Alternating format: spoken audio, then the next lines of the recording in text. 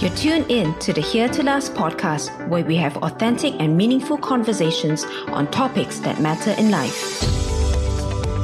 I'm your host, Deborah Chan. We only have one chance at life, so it matters what we listen to. So lean in. Are we raising materialistic kids? Hang in there. While the title sounds like it's only for parents, it is not.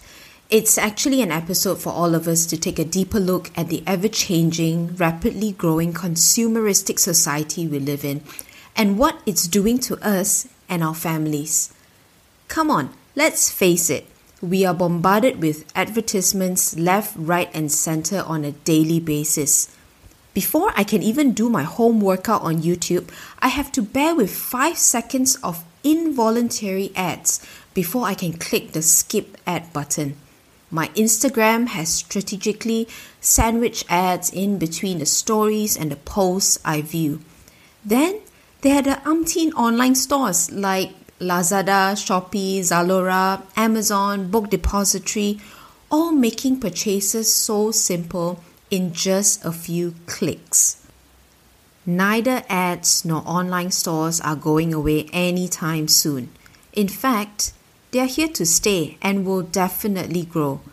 Stuff in the stores and businesses will keep luring our attention to buy. And this is not just an urban problem. It's the same in rural areas as well. As long as you have a phone and internet, bam, you're linked to an online experience and a shopping experience like no other. Our society feeds us with the idea that more is better. And our kids are bombarded with the idea that they will be cool and have more value when they have more stuff. And as a parent, you're probably wondering, how do I raise my children to be not so materialistic? I have wondered, and I have thought long and through about this. And I want my children to be happy and not miss out on anything. But I also don't want my children to be entitled, self-centered, or hooked on stuff. So, what's this episode about?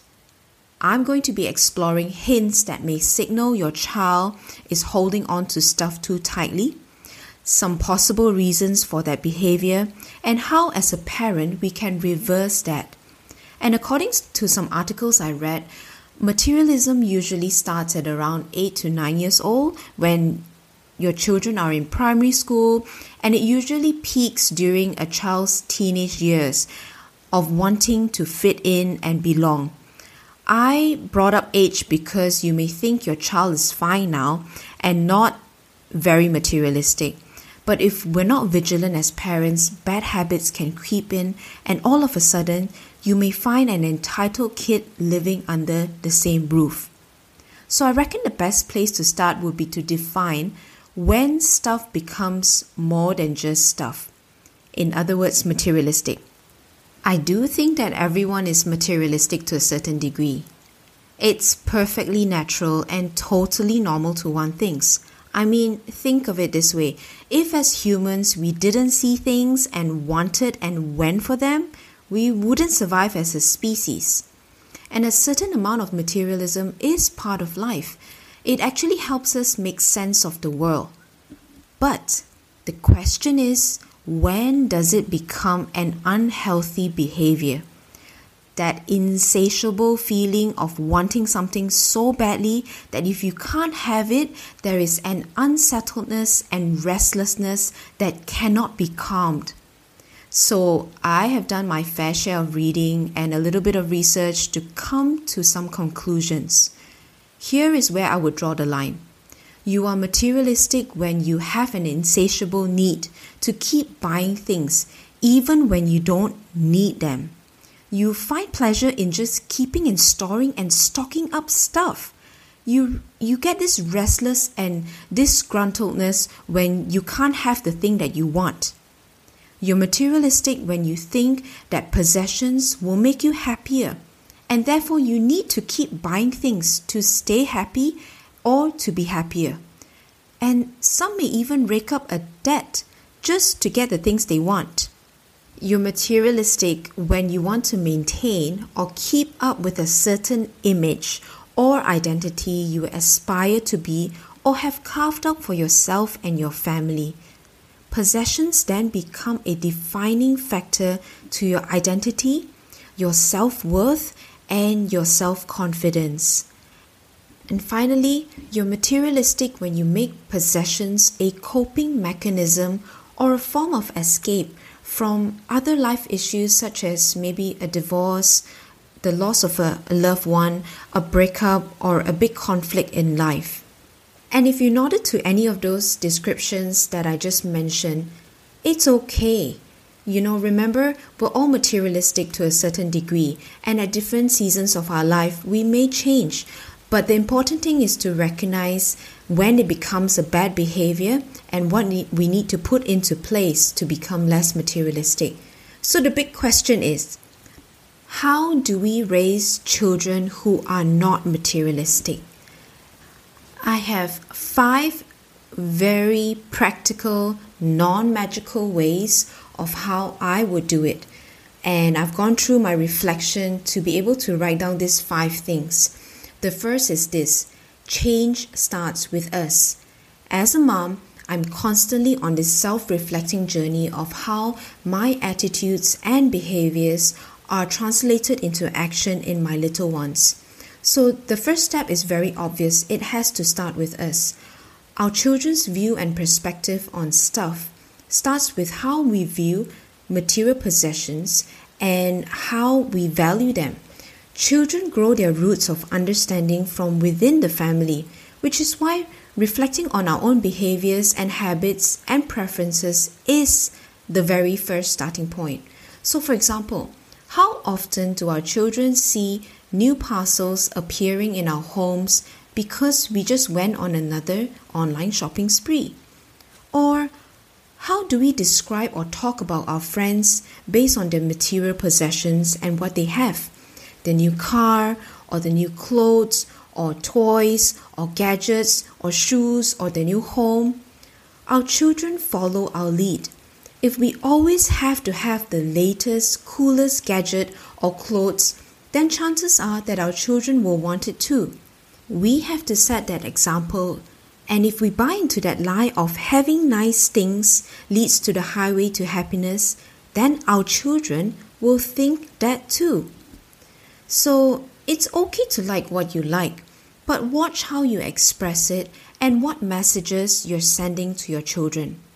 So instead of pointing out the material possessions someone has, for example, the cool bike or the new gadget or whatever it is, make it a point to highlight other intrinsic values that the other person has. For example, their generosity or their hospitality or their big-heartedness or kindness or the way they treat other people. The point is this: material possessions won't make you any happier if you are not already contented with what you have. Our children's sense of security and identity must not come from stuff and stuff alone, because, truth to be told, stuff don't last, especially if it's made in China. The second point is this: we have to teach our children the difference between needs and wants. When then do we draw the line between what we can afford to give and what we should give? It is so tempting to give in to an entire wish list of a child, especially when they ask politely or they have reasonable reasons and they give you the cutest stare ever. Parents, resist and teach your child to think before they buy or get something. We have to start talking about the difference between needs and wants, and do it for every category of item in the home, from clothes to toys to books, gadgets, and so forth. Teach them the reason why they would need the item and help them to see that they can actually live without it. In this fast-paced world where everything has to be done pronto, we can easily fall into the trap of instant gratification. Teach your children to experience the reward of waiting for something that they really want, because then they would treasure it a lot more. You may have a disgruntled child if you simply ask them to wait or you kept saying no to every request that they have. So teaching them requires time and patience and repetition on our part, and not to mention modeling it too. So I read this very interesting method that a parent actually tried out. So this parent had a discussion with a child about having a phone, and the child obviously wanted it, and the parent also realized that probably he needs it to stay connected. So parent and child had a discussion, and they came up with this mutual agreement that the child will be given a phone, but only with texting and calling abilities with a certain limit. And then the child argued that he also needed internet access. So the conclusion of the matter is this, that with the phone, the child would have to pay for his own internet data if he wanted internet access, but it would be monitored for usage. In the end, it was a win-win situation. And I thought that was a pretty good trade-off. Now, since my children are only 7 and 4, they're still quite young, I'm hoping that phone discussion will be put off for a few more years, but I would definitely remember this method that this parent had shared. With this idea, help your children to understand what exactly are our needs, things that we cannot live without, and then what are their wants. Honestly, not all wants are bad. They can be powerful driving forces and motivators for someone to succeed. And this discussion of needs and wants is not a cookie-cutter standard. I believe it needs to be taken case to case and in different seasons of a person's life. The third way is this: model gratitude. Teaching and showing gratitude is one of the best ways to offset materialism. Have you ever noticed your child complaining like this? I'm bored. I have nothing to do. I don't have anything to play with. These phrases have been spoken in my house multiple times. Typically, my response is this: what are you talking about? You have a room full of toys and books. Don't tell me you're bored and don't complain. Go and find something to do. When I hear my kids going down that spiraling road of complaining, I know that they're in a place of not being content and only focused on the negative. And this is when I redirect them to a place of gratitude. When we have an attitude of gratitude, our children will pick up on it. Being thankful for what we do have instead of complaining about what we don't can teach our children some great life lessons. So next time you catch your child complaining about having nothing to do, ask them to look around the house and make a list of 5 things that he or she is grateful to have. And this will help shift their perspective to one of gratitude. I recently did this with my 7-year-old son, and he completed a gratitude list. The key is this: to be consistent with the attitude of gratitude. Some other ways of cultivating gratitude is to be verbally descriptive about the small things in life. So for example, we would take evening walks and watch the colors of the melting sun in the horizon, and I would play a game. What colors do you see in the sky? And they would name different colors from magenta to purple to blue, white, gray, and then we would thank God for the beautiful sunset. Or we would just go for walks and start describing the little things that we're thankful for. Thanking God for the car that we have, the breath that we breathe, the ability to walk, the sense of smell, the sense of sight, the littlest things in life that we often take for granted. Make it as descriptive as possible, because when we do say it, they hear it and then they take it in. It's another form of gratitude. These attitudes of gratitude is a way of life, and inevitably, when we keep doing it, they will pick up on it. Occasionally, let's be real, they may act a little ungrateful, but that's when we gently remind them again of the small, little, and simple things in life that is worth being grateful for. And the 4th point is this: focus on the relationship, not the stuff. I'm going to say this, that it is not easy being a parent, especially if you have a 9 to 5 job that often extends to 10 to 12 hour blocks, and you may not entirely be in control of your work schedule or have any flexibility at work at all. Even if you're a stay-at-home mom or dad, it's equally challenging with no solid breaks in your day. Sure, it's not easy being a parent, but the same side of the coin is true. It's not easy being a child these days. There are so many things that children have to navigate, and they need us to be there. The point is this: be a present parent. Buying your children tons of toys just to keep them occupied does not make the task of a parent any easier. Neither would a new laptop, phone, or game make it any easier. Children crave attention, no matter how young or old. They may not express it, or they may even act out in rebellion or be recluse because they want your attention. Material possessions will definitely make them happy, for a time being, but ultimately it doesn't hold. So here's an idea. Instead of rewarding your children with more gifts for maybe doing well in school, maybe think of an experience that you can do together as a reward. Or think of thoughtful gifts to reinforce their sense of belonging, worth, and value. So I'll give you an example. On my son's 5th birthday, I decided not to give him a present. In fact, it was a pact between my husband and I to not give our children any presents until they turn 4 or 5 years old, when they learn the value of gifts and presents. So on his 5th birthday, instead of buying him something, I decided to make him something. I made him a treasure box. I salvaged a mooncake box, a tin box, and then I spray painted it and put a collage on it, and it, on the top of the box it wrote, "Seth, you are loved." I filled the box with tons of notes and a long letter to him. And when I gave it to him on his birthday, he was so touched when he received it. And when he read the long letter that I wrote for him, he actually cried, a 5-year-old.